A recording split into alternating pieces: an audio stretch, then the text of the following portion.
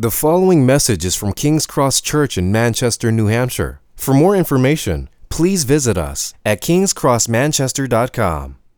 We are in Galatians. We're at the end of the chapter, third chapter in Galatians, Galatians 3. I just want to make a quick acknowledgement as we're working through this. We are in the weeds of Galatians. We've seen the big vista of God's goodness and grace and glory at the very top of the beginning of Galatians, and then we've kind of walked down into the valley, and we are amidst the trees, and it can feel like we're covering the same material over and over and over again, and Paul is moving us by degrees and not leaps and bounds. So I'm just going to acknowledge that the sermons like from last week and the week before, and then potentially in the weeks to come, it will feel kind of like, haven't we already talked about this? But the point is that Paul is trying to help us understand the gospel's power in giving us true freedom by a grace-given identity in Jesus. So we're just going to say that up front. Now we'll read our passage, and we'll get into this together. I just want to acknowledge we are moving by degrees here, okay? So, Galatians 3, and we're going to pick up here in verse 19. Paul is asking, why then the law? So why did God give all of the law in this book? It was added because of transgressions, until the offspring or the seed should come to whom the promise had been made. And it was put in place through angels by an intermediary. And an intermediary implies more than one, but God is one. Is the law then contrary to the promises of God? Certainly not. For if a law has been given that could give life, then righteousness would indeed be by the law. But the Scripture imprisoned everything under sin, so that the promise by faith in Jesus Christ might be given to those who believe. Now, before faith came, we were held captive under the law, imprisoned until the coming faith would be revealed. So then the law was our guardian until Christ came, in order that we might be justified by faith. But now that faith has come, we are no longer under a guardian. For in Christ Jesus, as many of you were baptized into Christ, have put on Christ. For there is neither Jew nor Greek, there is neither slave nor free, there is neither male nor female, for you are all one in Christ Jesus. And if you are Christ, then you are Abraham's offspring, heirs according to promise. Let's pray. Father, as we look at this together, I pray that we would experience the goodness of your grace to us and the promise and power of your life for us to mature in Jesus. So it's in his name we pray. Amen. Last I saw, one of the unfortunate dynamics of the prison system is that about 7 out of 10 inmates that are released, it's called a recidivism. They go back to prison. They commit some other felony, and they go back to prison. This is an unfortunate dynamic of the prison system where once people go commit a crime, they go to prison, they often end up kind of going in a spiral that it continues to lead them to make decisions back to prison. Maybe this has been your experience, maybe you've been to prison, doesn't bother me.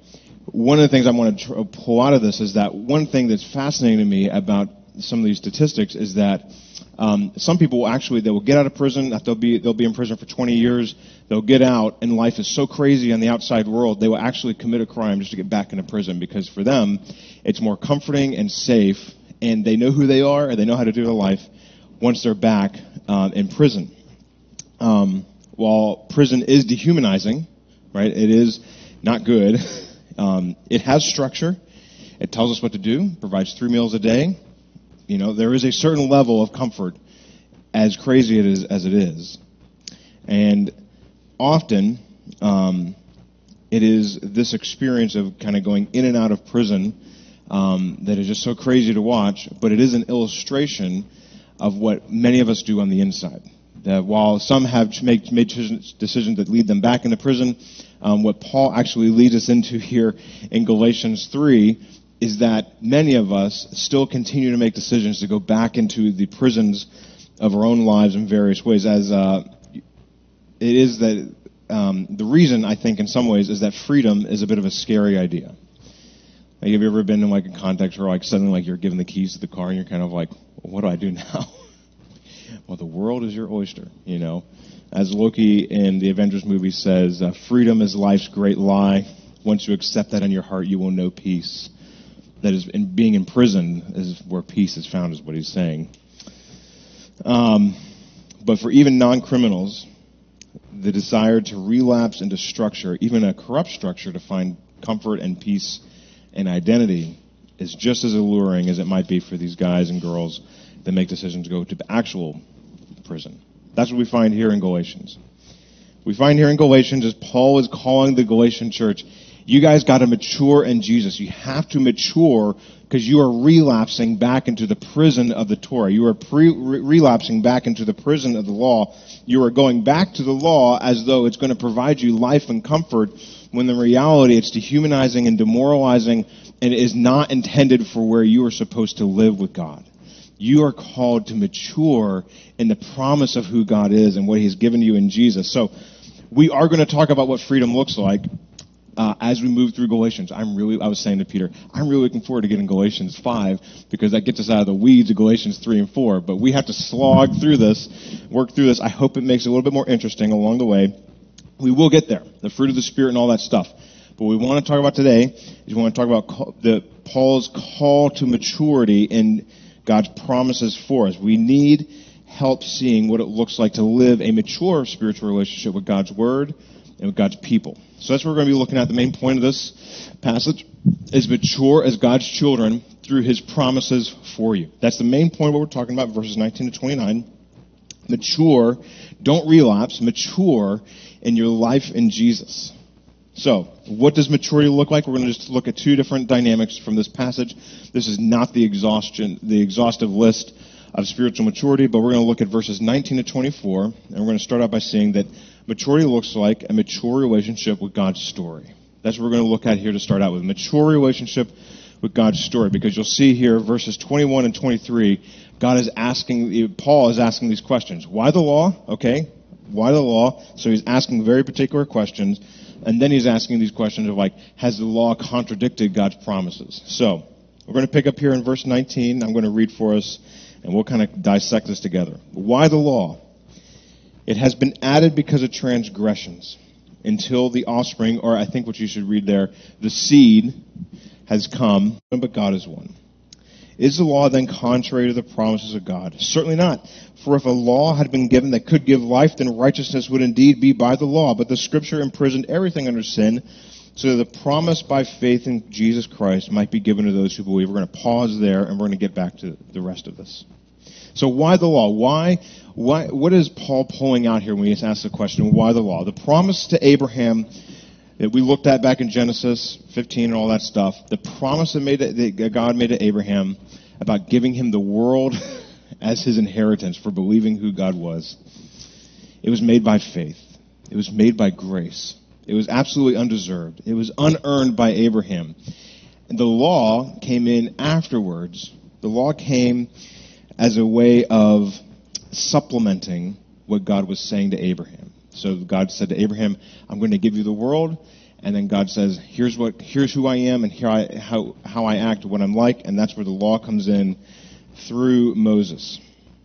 So if you think about this, we're going to kind of work in different kind of onion peels. We're going to kind of, first layers, what is the promise? It is grace. And then what is that other layer that kind of goes with it? The law is a supplement to grace. So then what is going on here? Why is the law given?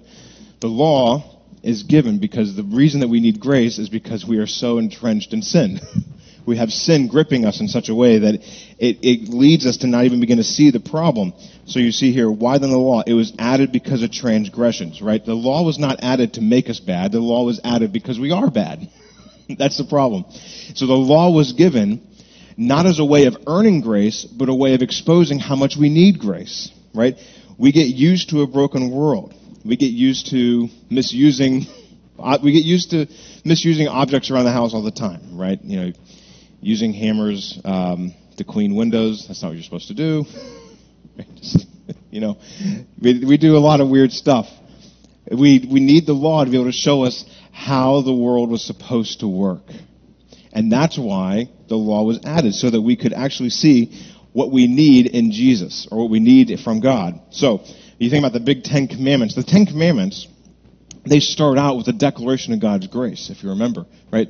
The Ten Commandments start out by saying, I, the Lord, am the one who brought you out of Egypt. Now be my people, right? So you see this pattern of grace and then law added to expose our need for grace, even in the way the law is given. And the way the law is given is designed, so when it says, do not lie, it's addressing us in our broken condition, right? Because we are people who will, for example, tell lies from time to time. We will tell lies and deceive ourselves and deceive others. But that same law also means God loves truth. Well, of course God loves truth, but we are in need of somebody helping us see the transgression. Verse 19, it was added because of transgression, so that we can see how much we need this free grace that God gives us. Because we could even be tempted to think, God's given us this grace, but really it's because God knows that I deserve it. But really, grace is undeserved. That's the nature of why the law was given, to show you that you actually could not earn it. So then, verse 21, right? Is the law then contrary to the promise of God? Certainly not.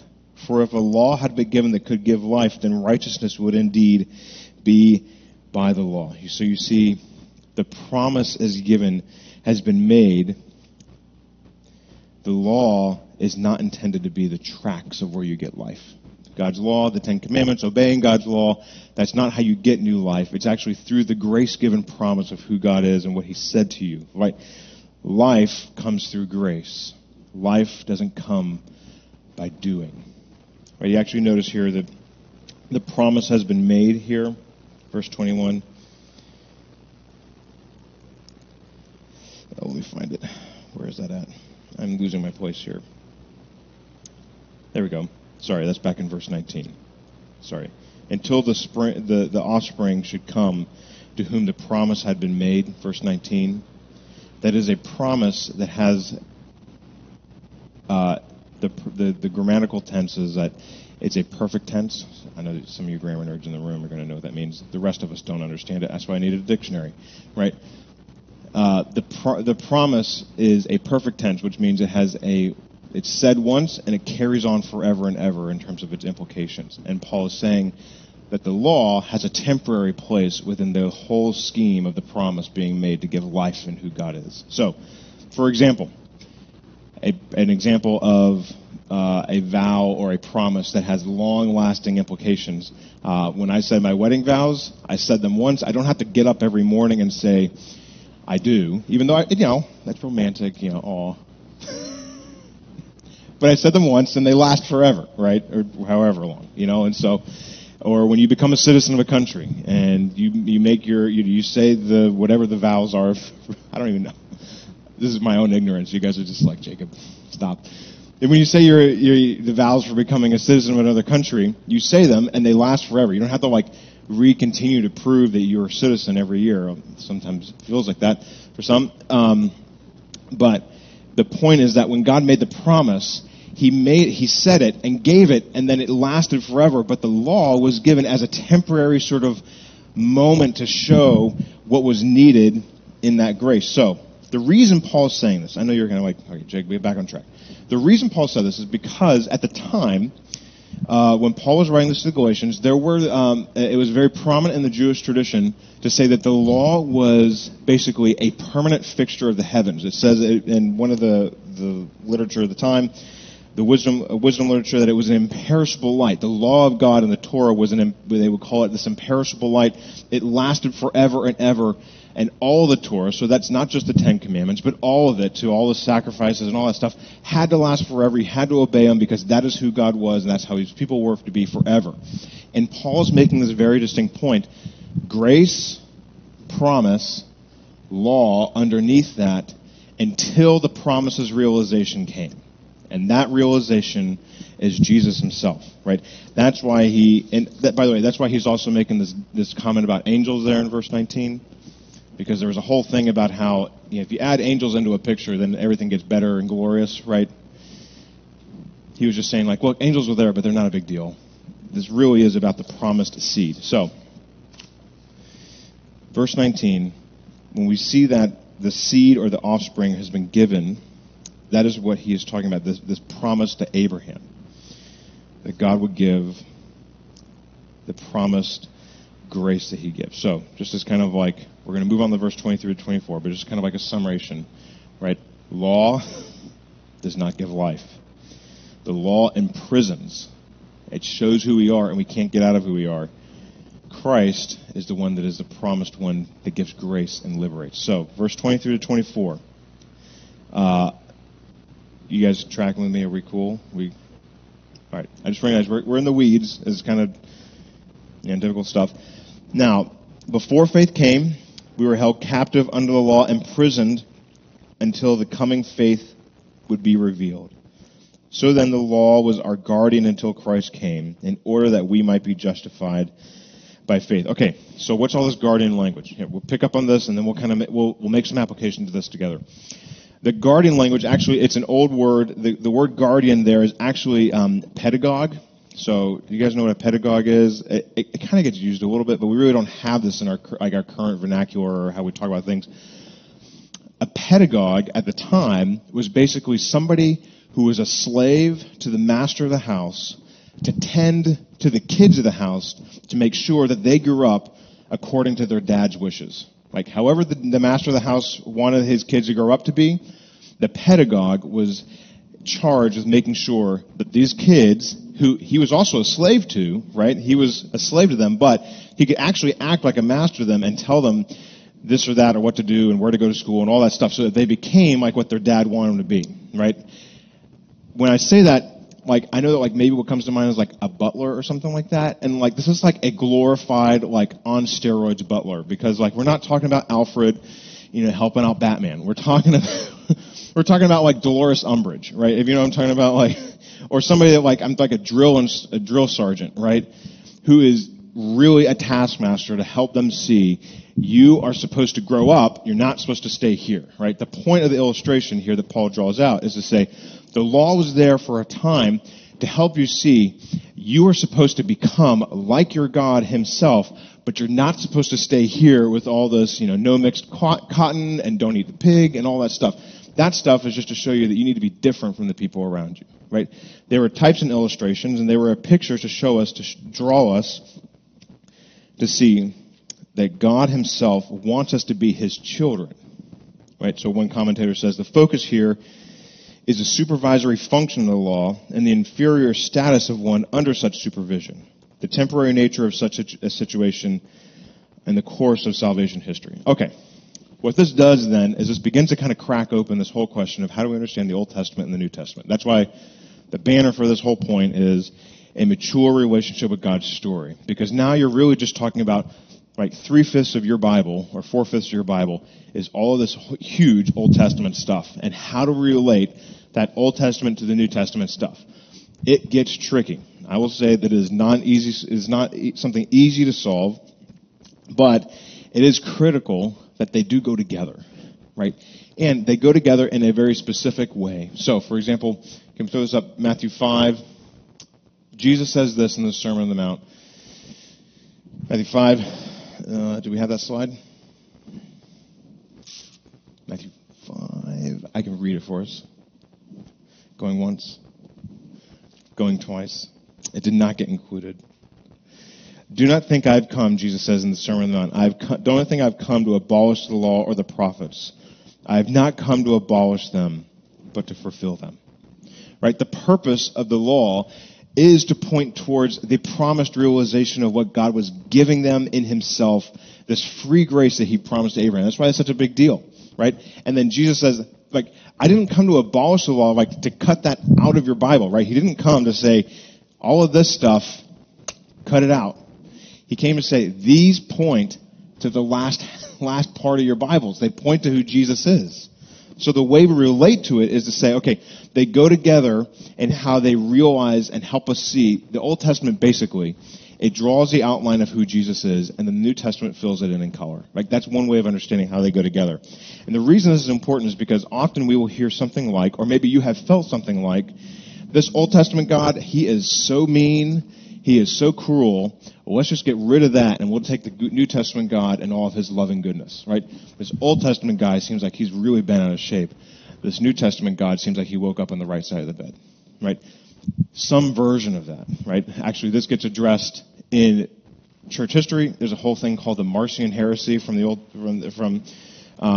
early church days, where this guy, parentheses, like, this is actually kind of cool, interesting stuff. Like, the way we get the original list of the New Testament books is by addressing the Marcion heresy. Just so you know that. Marcion heresy said, Old Testament God, let's just cut all that stuff out. New Testament God, super gracious and kind. But Jesus himself says, you can't do that. Jesus actually makes multiple statements along the way. He says, not only is that my Father back there in the Old Testament, actually at certain moments, that was actually me doing stuff in the Old Testament. So the Old Testament and the New Testament have to go together, and they are complicated, and it is not easy. So I want to acknowledge we can't eject it, but we have to be thoughtful about it. That's why this whole point that Paul is kind of drawing us through here, we have to have a mature relationship to this stuff. We have to think through this carefully, right? You can't just throw stuff out that you don't like. So how do we relate to God's history? How do we relate to all of this stuff in the Old Testament? It shows us the culture and pictures of what God's family is supposed to be like now that we have life in Christ. That's kind of the main idea here. So, how do we apply this? What does this mean for us now? Well, when you read your Bible, you should be reading it in a way of carefully, thoughtfully, and slowly reading it so that you see how Jesus is revealed on every page of the Old Testament, especially. Right? I know, like, Jamie's over here, and he's like, mention them. He's like, I like the Bible Project guys. Like, those are like Jamie's, like, Jamie, do you have Bible Project tattooed, like, over your heart? You want to get it? You are such a nerd.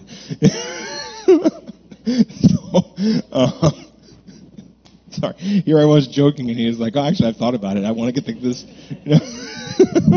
So, Bible Project guys on YouTube, they do all these great videos where they really help you understand what's going on in the Old Testament in the big picture scheme of things and how they focus us on Jesus.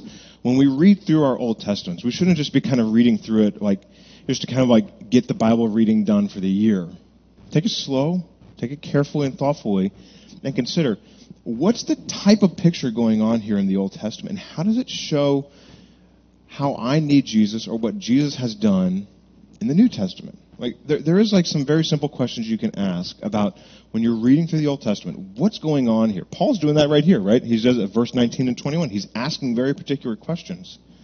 So go to your Old Testament, and when you're reading it, say, okay, Jesus, how are you revealed in this story? Or how are you revealed in this obscure law? How are you revealed in this, Proverbs, wisdom saying or whatever? They all are in one way or the other pointing to Jesus. I think that there's ways that we can do a better job of equipping you. I would say one way to be equipped on this and how to read your Bible so that you experience what God's doing in Jesus throughout the whole Bible. Peter's workshops are great. The first one, totally, it's done, unless you have a time machine. We'll do that again at some point in the future. But there's still 2 more on Scripture, and then there's spiritual autobiography and the examen.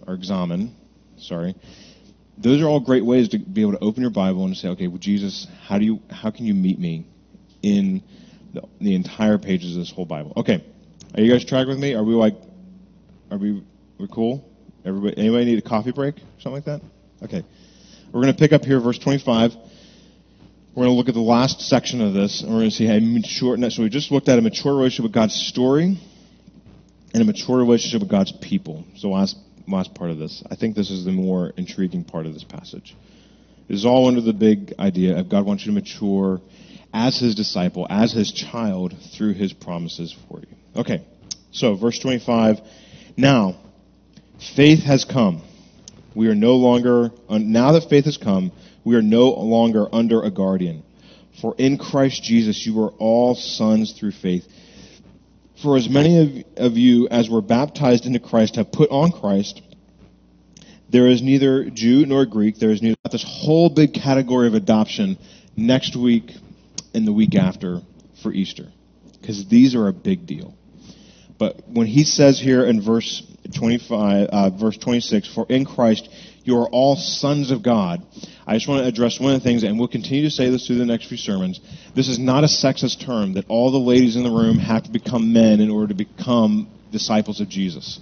the point is not about the gender. The point is about the cultural picture of the time when he said this. So at the time, and it's very common in many cultures where the family business is owned by the dad. Everything that the dad owns and has achieved is given to the firstborn son. Firstborn son gets it. He gets all the stuff. Too bad for the rest of them, right? They all have to live off of the good graces. Hopefully they had a good relationship with their older brother, right? So, firstborn son gets everything. And what Paul is saying here is that when you are in Christ, you have first-class status. You have first-child status. You have the status of receiving. There's no secondary tier. You get everything that God has for you without exception, without any sort of qualification. You have front-row access to God himself and all that he has and is, right? Men and women are both given first-place status and receiving all that God has for them. So, why do they get this? Why do we get this? And this is where you begin to see this. When you just kind of like tilt the passage a little bit, you begin to see that he has now mentioned in Christ. He goes from not saying in Christ at all in this passage, and now when we get to the last few verses of this whole passage, he says in Christ 6 times, in one way or the other. In Christ, with Christ, under Christ. Now that you're in Christ, we just celebrated St. Patrick's Day, right? Christ above me, Christ below me, Christ beside me, Christ before me, Christ within me. All of this is within Jesus. You get all of this when you say, Jesus, I'm depending on you in that exact moment. For all of eternity, without exception, you get all of God's goodness for you, and you get all of God's people given to you in a new and radical way. Right? This is what Paul is driving at. Right? Law-keeping makes us at best co-workers, and at worst, rivals. Right? When you're in a competition, there's only one person who gets first place. Grace receiving, being a grace recipient, makes us undeserving and yet surprisingly co-heirs in Jesus. Right? That's actually kind of why we like shows like The Office or something like that, because they're supposed to be like, co-workers and rivals and all this stuff, but really by the end of the whole thing, they're all just family, right? We get that in a better way. With some of you guys are Dwight Schrutes. Some of you guys are weird ones. We all get this in Jesus, and we get to be family in him. We get to be it in a new and incredibly surprising way. And this is why he talks about this identity of baptism. Right? Just pick this up here. I promise I did not plan this out this way. Speaking of baptisms for Easter. For as many of you as were baptized into Christ have put on Christ. For there is neither Jew nor Greek, slave or free, male or female. We are all one in Christ Jesus. When Paul thinks about identity, he thinks about how you have been identified in Jesus through your baptism. Actually, what's been fascinating here? When scholars look at this passage, they actually think that this section, verse 27 and 28, are actually early church baptismal creeds. Like they look at that and they say, you know what? Verse 26, you can have verse 26 and 29 and cut out 27 and 28, and there's no logic of the passage lost. So you see, right? For in Christ you are all sons of God through faith. And then skip down verse 29. And if you're Christ, right? So you can actually cut out verse 27 and 28 and not actually lose anything in the passage. But Paul drives at putting this in there because this is critical for the early church's understanding of what it means to be in Jesus. You are baptized. And so actually probably what they would do is they would get them in the water and they would say this passage and then they would be baptized, right? And as a radical way of saying, I'm in Jesus now, right? Actually, can I just tell you some really weird stuff from the early church? Early church, they took this very seriously. And they took it seriously in some weird ways where I'm kind of like, not how I would have done things, right? But they look at that and they say, for as many of you as were baptized into Christ have put on Christ. Now, what they would do in the early church is they would do baptisms in the nude. Not in front of the church, okay? Right? This is not like that. They would actually have a tent over the baptism, and the pastor would stick his hand through the veil and say the thing, and they would baptize. But then they would come out and they would put on white robes. So the whole thing, not just the water, but coming out, was a dramatization. Now, by the way, we're going to do baptism. We're not going to do it in the nude, right? We really like clothes around here. I just want to make that really clear. Big fan of clothes. Like them a lot. But they would come out of the water and they would put a white robe on them that symbolize this whole thing of now you've put on Christ. You've gone down and all that you had to offer was nothing. And now you, in Jesus, you've received everything. You've received it all free, and you are now, look, we're all, and they would actually all be wearing white robes, I think, and they'd be wearing white robes, and you'd come out and you wear white robes, so now we are all pure in Jesus. So it's a little weird, right? But at the same time, it's profoundly dramatic in what the emphasis is on, right? We are now in one family, made pure by Jesus himself for who he is, and we get all of each other. That's where we get verse 28. So, by the way, let me just say this real quick. If you've not been baptized, we're not going to do it like the early church. We're going to do it like we do it. But we are going to do baptisms. I would love to celebrate that moment with you. By the way, for our kids, talk to your parents. If you've come to faith in Jesus and you want to get baptized, talk to your parents. We'll talk to you. Make sure everybody's cool. But we'd love to do that. That's just a little, the passage demands it. So, but, verse 28. Let me read this, and this is where I want to spend a little bit of some time talking about this. For there is neither Jew nor Greek. There is neither slave nor free. There is no male or female, for you are all one in Christ Jesus. If you hear everything I've just said, you go into the water full of the shame and decay and brokenness of this world, and then you come out new and alive in Jesus, receiving all of what God has given you. You get all of God's people thrown in, and God himself as your dad. This is an incredible family, and you look at this passage, and you can just feel like, why don't we experience this? This can be a very painful passage to read, because it holds out this lofty idea of what God's children should be, what they should be like, how they should relate to each other. And then we look at this passage and we think maybe you experience this as your entire church experience as a hypocrite to this passage. Right? Because the church can often be defined by racism and segregation. The church can often be experienced as the haves and the have-nots. The church can often be experienced as men dominating over women. That is, unfortunately, the regular experience of many. Right? This can be a painful passage to read, because the promised reality often creates the greatest heartache and requires the greatest work. Often in churches, women are demeaned or disbelieved. Men are ridiculed for not being manly enough. Successful people are rewarded with church leadership. And we have, unfortunately, still the experience that Sunday morning can often be the most segregated hour of the week. How do we respond to this? Right? This passage certainly cracks open a number of issues that we can just dive right into. I just want to acknowledge that this can be painful. How do we respond to this? I think the way we respond to this is to couch this passage in the promise of God's grace and the promise of who Jesus is for us amidst what's going on here. The promise of grace and new life is based on Jesus' faithfulness. To the extent that we have, and I don't know if we have at King's Cross, I'm certainly open for correction. To the extent that we have failed or will fail in many areas that this verse calls out, and living up to the promised newness of life is for God's people, we are invited to fresh repentance and new grace for living out this promise, for living out this reality. We either have or will fail at it. We will have to find faith and repentance for those things. But this is given to us as a promise for what we can hope for in our life together. Right? We don't have to live up to a certain level of repentance or faith until we receive it. This morning we can even respond and say, Jesus, I have failed. Or I know that I'm prone to. Help me. And then we can experience the new power of this verse for us, because in Jesus there is no slave, there is no free that have a special privilege with Jesus. Right? No man or woman Just because I'm a pastor does not give me special privilege with Jesus.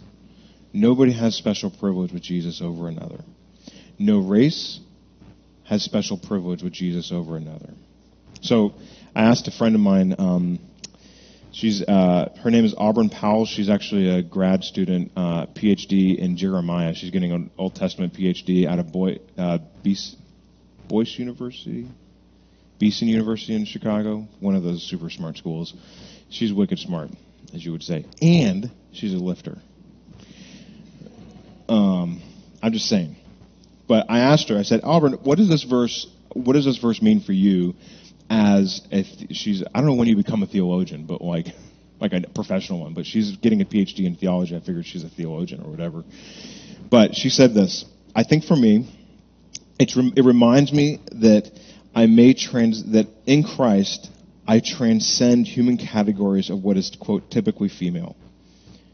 It's kind of a glass ceiling shattering moment. I am more than what society decides a girl should be, and the Spirit gives me gifts regardless of my gender. Right? This is, I'm excited to see where her career goes because she's a brilliant woman, incredible theologian. I'm excited to see what God does through her and for the church. And it should be that we celebrate all different expressions of God's goodness for us through each other and each of us and how we're different, right? So as we have more people come to Jesus from the recovery community, they're going to express Jesus in a different cultural way. As we have men and women growing in their leadership and spiritual capacities, they are going to express Jesus in different ways. But the invitation here in this passage is that we do not relate to each other based on expectations. We do not relate to each other based on status. We do not relate to each other based on any of those sort of stigmas. We relate to each other, especially in Christ, as being in Christ and empowered by the living Christ. And that doesn't mean that we don't, that Jesus washes away, I'm a business owner and then suddenly I have to just give everything away. Right? It doesn't mean that somehow Jesus washes away your maleness or your femaleness. It doesn't mean that those things are gone, but that means that we relate to each other as in Jesus and only in Jesus, through Him and for Him, because He is the one who invites all different types of people to the table. Through His story, He has shown us what kind of world He is building. And it is a world that is built on the goodness, faithfulness, and promise of who Jesus is. So you see, I want to point this out here in this last moment, and then we'll close. Verse 20, we skipped over this. Now, intermediary implies more than one, but God is one. And then we kind of skip down here in this passage. And if you are in Christ, then you are Abraham's offspring, heirs according to promise. The flow of this passage, actually the quotation there in verse 20 is from Deuteronomy 6:4, where it says, the Lord your God, the Lord is one. And then it's an allusion to Isaiah 63 verse 9, where it says that the Lord Himself will save you. Right? This maturing that God wants for you, this maturing that He's called you into in Jesus, is so that God Himself, not through the law, so that you keep this list of spiritual to-dos, but that God Himself will have a direct relationship with you in and through Jesus to mature you to be more like Jesus. Right? The flow of this passage is to say, look, the law was there for a purpose so that you would see how much you need God's grace for you in Jesus, but it's not so that you just kind of get managed off to the side and that's how God wants to deal with you. This whole book is about how God Himself has invited you to be in His family, to have a direct relationship with you. That's what we're going to look at in chapter 4. That's kind of like the preview for next week's sermon. This is how we mature. Being with our dad in Jesus, who's promised to be for us and with us in Christ, and who never leaves. That's where true freedom comes from, where maturity comes from, God Himself and being His child. So, the passage calls us mature as God's child through His promises for you. So we mature by seeing all that God has done for us in Jesus. So let's pray. Thank you for listening to this message from King's Cross Church in Manchester, New Hampshire. Please feel free to share or distribute this content, but do not charge for it or alter the content in any way without permission. King's Cross Church exists to treasure, proclaim, and grow in the gospel of Jesus Christ. To find out more about King's Cross Church, please visit us at kingscrossmanchester.com.